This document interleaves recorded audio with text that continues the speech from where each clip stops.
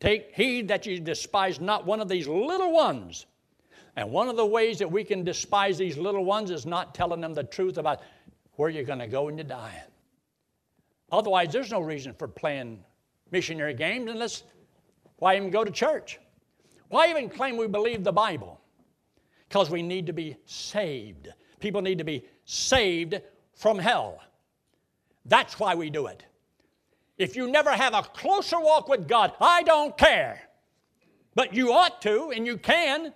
But I don't want you to go to hell. And if you will walk with the Lord closer and accept that vision, that high calling, then you can be used by God to reach somebody else. I was thinking the other day, because now at this stage of my life, I get comments from people from all over America, of people that I led to the Lord years and years ago. And they're so thankful that I told them how to go to heaven. And I thought, well, what if I never had? What if I never did? I'll have to answer to the Lord for the ones that I could have reached and I didn't reach, for not being totally dedicated as I ought to be. I was thinking about camp. I have had over 50 camps that I've directed, probably more closer to 70. But I know I've done over 50 in 12 different states. And these kids, you break everything you can do, and sometimes your health, you get tired, you get weak, you drive bus, you sit for hours, and you do whatever it takes to get kids to go to camp. And I've watched my wife feed 200 kids, and her and a couple others just working in that hot kitchen 3 meals a day just so I can have the kids go to camp and they would do what they do. And even we still do it now. We still going, and she's 75 years old, still running in a kitchen, doing all the work that she can possibly do. And hopefully she'll get well enough that she won't have to do too much this time. But we don't stop. Why? Because we believe there's a hell. We believe people are going to hell. And there has to be labors. And the only way you're going to get labors, you've got to have kids go to camp and hear the Word of God and let it burn into their souls, and so that there's an amber, a fire that burns inside of their soul. So they want to make a difference. And then you get kids to dedicate their life to the Lord, and then you get them home, and then next 2 weeks they done fizzled out. And you wonder whether it's all worth it. And some of them might take 20 years, 30 years, and sometime they'll go back around and they're, I need to do something with my life. I've really wasted my life. And I've had people write me little letters, and they say, Yankee, I'm so sorry that I never listened to you, that I didn't dedicate my life and keep it that way. But I remember in camp, and I remember what you said. And those things come back and haunt them down the years later. But then you have kids, and you think of college kids, how few that you can have. They can have a burden where they say, I want to do this for the rest of my life. We're always hurting for labors. The labors are few. You know what the Bible says? You know who said that? Jesus said that. The labors are few. Why are they few? How can you have a church and have people that don't want to do something for God? I haven't been able to figure it out. I just know that the pastor that was here before me almost about 10 years ago, he's passed away. And I'm not looking too good. I'm getting older, and I know that one of these days I'm going to croak. I hate to say it that way. But you didn't know that time's coming. One of these days I'm going to probably lose it all. Won't remember anything. Then we'll be new friends every time we meet. But that last part of that verse 9, it talks about this hell. And it's right there in the Bible. Take your Bible and turn to Matthew chapter 23. The book of Matthew and chapter 23. And this is Jesus speaking. He spoke more on hell than he spoke on heaven. That's why he came into the world and died on the cross to pay for our sins, so that we don't have to pay for our sins in hell. But when a person rejects what Christ did for them, they're lost. The Son of Man has come to seek and to save that which was lost. So whenever he says, I send you, as the Father hath sent me, even so send I you. We are going into the world to seek the lost. In just this last week or so, I've gotten comments from people in England, talked to that one on the phone, Canada, and South Korea, and a few other places, countries, where people are hearing the gospel and are trusting Christ as their Savior through our message. We're able to reach people around the world, and it just blows my mind. I think it's wonderful. But here in the book of Matthew in chapter 23, look what he says here in verse 16. Woe unto you, ye blind guides, which say, whosoever shall swear by the temple, it is nothing. But whosoever shall swear by the gold of the temple, it is a debt. Ye fools and blind, for whether is greater, the gold or the temple that sanctifieth the gold? You notice how he calls these people, these religious leaders of his day? You blind guides, you fools, you're blind. And he goes down to it and says, down in verse 19, ye fools and blind, says this over and over again. But now, the part I want you to see is the last part of verse 14. Woe unto you, scribes and Pharisees, hypocrites, for ye devour widows' houses, and for a pretense make long prayers. Therefore ye shall receive the greater damnation. There's going to be judgment. Now look there, if you've got an old Schofield, the next page. And notice what he says there in verse 33. Ye serpents, ye generation of vipers, how can you escape the damnation of hell? Who said that? Jesus did. He says there is the damnation of hell. Somebody's going to hell. And there's people, and he tells them here, you're not going, and the ones that you talk to aren't going.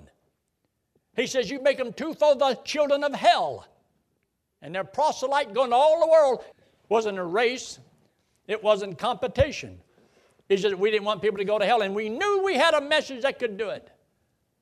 And so we won a lot of people to Christ. And we got them to go to camp. And we would have 1,500 kids in camp down at Florida Bible College. They had a huge building right on the beach. Perfect setup. Ranch directors from all over the country would come in and bring in kids. And so many of these kids dedicated their lives to the Lord and to see what God has been able to do. And they've been spread out all across this country. But now, years and years later, years that have passed, so many have lost their vision, the importance. Now the alumni just want to get together so they can have a party, a barbecue, a walk, go fishing together. What do they think we are? Are we just members of the nursing home? I know we need to be careful with our kids. They might determine what nursing home we go to. But if we're not there yet, then we ought to still do what we can do with all the compassion that we've ever had. So here in the book of Matthew, he says this in verse 33. How can ye escape? That's what we need to be focusing upon. Otherwise, it's so easy to lose our burden when we lose our vision. When we no longer see it as a serious thing. There's no dynamics in just going to church and you're reading your Bible, trying to pay your debts, and your whole life is about you and you being happy. You having everything that you want. Enjoying our prosperity in America. But there's something else more important than all of that. You know, whenever we started the Florida Bible College here, I actually believed that when I first came here, I asked the congregation, how many of y'all would be interested in going to Bible college if we started one? And you ought to see the hands that went up. Hardly any of those people came to Bible college once we started it. Because, you know, you're so busy now. You're buried into whatever you're doing. You got indebtedness now. You don't have time now. You're too old now. I don't care what the reason is, but there's always a reason. Where are the laborers going to come from? If not from us. Where do we get these students from? A lot of teenagers coming out of school and the college-age kids, they don't have the seriousness to buckle down and mean serious business with the Lord. So this is what means more to me than anything else in the world. Can you pay the price? Can you cut it? Could you go to the military and just play patty cakes? Or are you going to have to get your nose to the grindstone? Can you make it through boot camp? That's what college is. It's a boot camp. And a lot of people don't have the dedication to be able to finish, to make it. Because you see, as some people say, it's a jungle out there. There's a war going on. And it's a battle of the mind. and that we should learn how to please Him who have called us to be a soldier. But He says, you are so entangled with the affairs of this life, we get ourselves trapped. And I wonder what we could have done. Because one of these days it's going to all be over. We're going to be with the Lord in heaven. And then we'll see what we could have accomplished, what we could have done. You're going to see God face to face. And I want you to be able to look Him eye to eye and say, Lord, I gave it all that I had. I sacrificed whatever it would take. Lord, I just didn't see I could be used. I couldn't make a difference anyway. There were so many people that you could have chose from. I was the bottom of the barrel, and I know you can't use me. I don't have any talents and no abilities, so Lord, I know you were going to get somebody else. And whatever I couldn't do, somebody else can do it. Yeah. How many of you think will be there saying this on the day of judgment that He talks about in Matthew chapter 5? The day's coming. It could happen at any moment. You know what gets me every time? I don't know why I should do it, but every time Peter sings that one song, it could happen in a moment, in the twinkling of an eye. Remember? It could happen in a moment that you could die. And you don't go to heaven. I'm talking about every lost person. It could happen in a moment. In a moment, your loved one could be dead. Do they know the Lord? Have you witnessed to them? Have you checked on everybody in your family? Have you talked to them? Have you talked to your grandkids, your aunts and your uncles? Have you really talked to them? Do you care? Well, somebody else will reach them. What if they don't? Where will they go when they die? And I was talking about this and feeling like this before I ever went to Bible college, because it burned inside of me. If this is true, if my father-in-law had not reached me and I died, I'd have gone to hell. I used to close the door to my office and turn out the lights, and it'd be so dark. And I would picture myself being in hell, in a fire, and knowing I'll never get out of here. I'll never get out. It didn't have to be this way. And there's going to be a multitude of people that are going to be doing just that. People that I know, people that I love. And so I've tried to determine I want to be found faithful. I'm not saying I am, but I reach more people thinking the way that I do than thinking it doesn't really matter. That's why in the book of Jude it talks about having compassion, making a difference. Do you want to live your whole life and not make a difference? When you get to heaven, don't you want people to be in heaven because they heard you give the gospel? You won them to Christ. You convinced, you persuaded somebody to trust the Lord. That's why we want to have camps. And I wish I could stay healthy long enough to have another 100 camps. But I can see the writing on the wall. I'm getting tired. I'm getting so tired. I'm getting so weary that some days I can't hardly seem to keep going. But I go every day, 7 days a week. I don't worry about no 30 hours a week or no 40 hours a week. I go all time. And it's always on my mind. And when we go to camp, I'm just glad we got some people we can start turning things over to. Y'all pray for Jesse. He's got his hands full. I give him as much as I can just to see if he can handle it. But he's sacrificing. Not because we're paying him more, but because of the cause. The reason why we do what we're doing. Why do you think Jesse quit that good job at the Wells Fargo? Was that where he was working or wherever he was working? And he robbed it and did what? Well, whatever he did. But we have a responsibility, and I just want to do it. Now take your Bible and turn back to the book of John chapter 3. So I told you it was coming back to John. There were just a few verses over there I wanted to look at. But in John chapter 3, you'll notice in verse 15 when it says that whosoever believeth in him should not perish, but have eternal life. Now think about this, the seriousness of this. When you believe, you will not perish. When is a person going to die? You don't know, do you?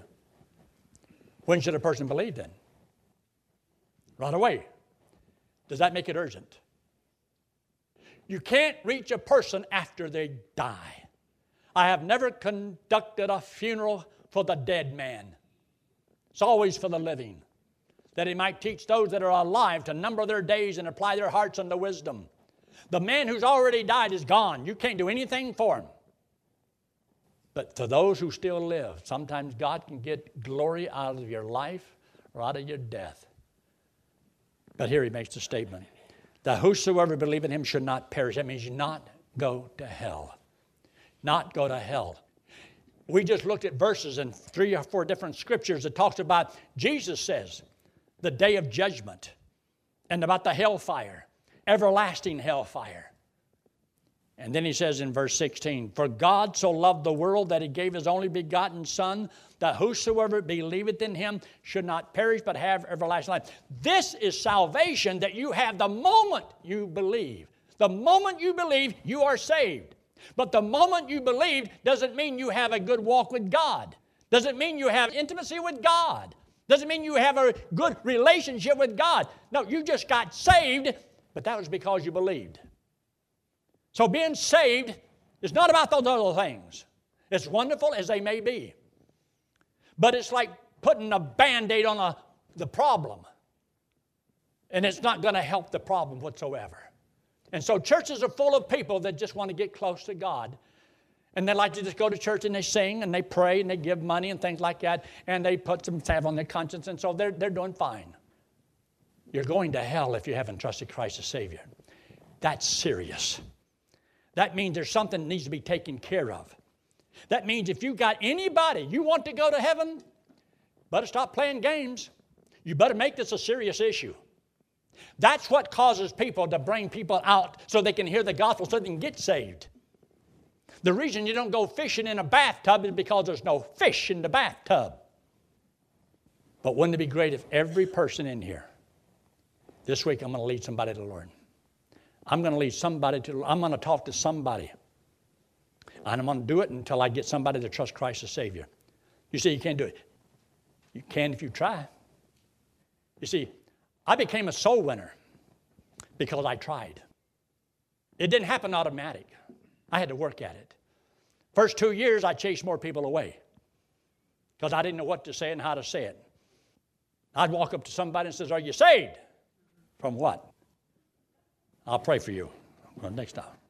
Are you saved? That's all I knew to ask. I didn't know any other questions. I didn't know the great opening questions and how to tie the knot and get them into the boat, you know. I didn't know how to get them to sign on the dotted line. But I had to learn. And I learned the same way that Hank Lindstrom learned. We went to Bible college. We had to study. But I'm glad that we took that time out of our life to learn because it made a difference. And yes, I put out a newsletter just recently, and I took my wife and my 2 little kids, and I drug them all over this country. And 5 years later, I had no money. I didn't have anything. I was broker than the 10 Commandments. I mean, we couldn't even pay attention. And I realized I need to do something. My future is going to be just like the past unless I make a change. And I wanted something different. I had to have something more. And I realized I'm smart enough. I think I'm smart enough. I could have whatever I wanted to do. I think I could succeed in it. I don't care what it was. I just felt like I could. Maybe I couldn't, but I felt like I could. But wouldn't it be a shame to succeed in everything but soul winning? Because when I get to heaven, God's not going to ask me, how did you do in all the other jobs you had? Were you a soul winner? Did you take my burden seriously? What did you do about it? I went to the cross and I paid for the sins of the world, and I told you to go tell people. Now, what did you do for me? And as one scripture says, not so, Lord. Not so, Lord. Would you tell the Lord, no, not so, not me? When he says, come and follow me and I will make you fishers of men. Lord, call somebody else. I'm busy. My plate's full. Is your plate full? You haven't seen a full plate. I'm talking about where you go day and night. And your mind is always on it. I'm not talking about how that you're just trying to figure out how to pay your bills and keep food on the table and do all those things. But God says, you put me first and I'll take care of these other things. You don't take care of that and you'll work twice as hard doing the other. It's just like some people never figure this out. Whatever I make, if I just gave 10% of that to the Lord's work, I'll have the wisdom to use the 90% and get more than if I kept all 100. People never figure that out because they don't believe God will take care of it. So they rob from God and they rob from themselves. And they have holes where they put their money in it and it's got holes in their bag. and they lose what they worked for all their life. That's why he says, lay up treasure in heaven, where thieves and so forth can't break through and you can't lose it. Serve the Lord now in the days of your youth. Now that some of us are getting a little bit older, serve the Lord in the days of your old age. You say, how do I know when I can quit serving God? You got a pulse, you got a purpose. Boy, mine's going fast right now. How's yours doing? You better make up your mind to serve the Lord. But I want you to look at this verse. Look in John 3:36. Right along here with just John 3:16. How wonderful John 3:16 is. For God so loved the world, He gave His only begotten Son, that whosoever believeth in Him should not perish. Won't go to hell. You see, He's explained all of that in Matthew. He knows what he was talking about. This is why you need a Savior. But look where He says in verse 36, He that believeth on the Son hath, present tense, hath, right now, hath everlasting life. But if you believe on Christ right now, and the goal is to have a relationship with God, you can't have that right now because you don't even know enough about God to walk with God. You don't know enough about the Holy Spirit living within you and how to walk separately from the flesh. You haven't got all that stuff figured out yet. But one thing you can have, the security, I will not go to hell, shall not perish, but have everlasting life. Now, I got it. So that's why I love letting people know that when you trust Christ as your Savior, He that believeth on me hath, present tense, right now you have everlasting life. You get the results of it. That's why He came to save us. Now, after you are saved and you have eternal life and you're not going to hell, yes, God wants me to serve Him with all my heart, to love Him and all that. But you can't do that till you're born into His family first. So in verse 36, look at the last part of the verse. And he that believeth not the Son shall not see life. But what? The wrath of God. Now, if it's talking about just dying, well, everybody dies. Even God's children die. Even those who trust Christ as Savior, have eternal life, are still physically going to die. So this wrath of God means more than meets the eye. This is something that happens to you after you're dead. And you can study the Scriptures and see what is the wrath of God. And so read there in Thessalonians.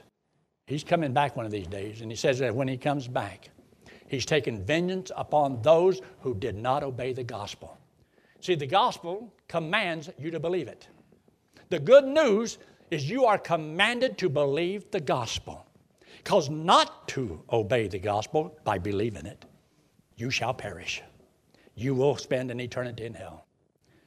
I am not sure this was the message I had intended today, but it's my heart. It's what's behind everything that we do. Look up here. This hand represents you and me. The wallet represents sin. We all have sin on us. God loves us. Now, He hates our sin, but He loves us. And for us to pay for sin is eternal separation from God in hell. God doesn't want us to go to hell. He wants us to go to heaven. And to go to heaven, we got to be perfect. And nobody's perfect. But because we've all sinned, we're all condemned. We're condemned to an everlasting fire in hell. And so God says you cannot save yourself. You can't deliver yourself.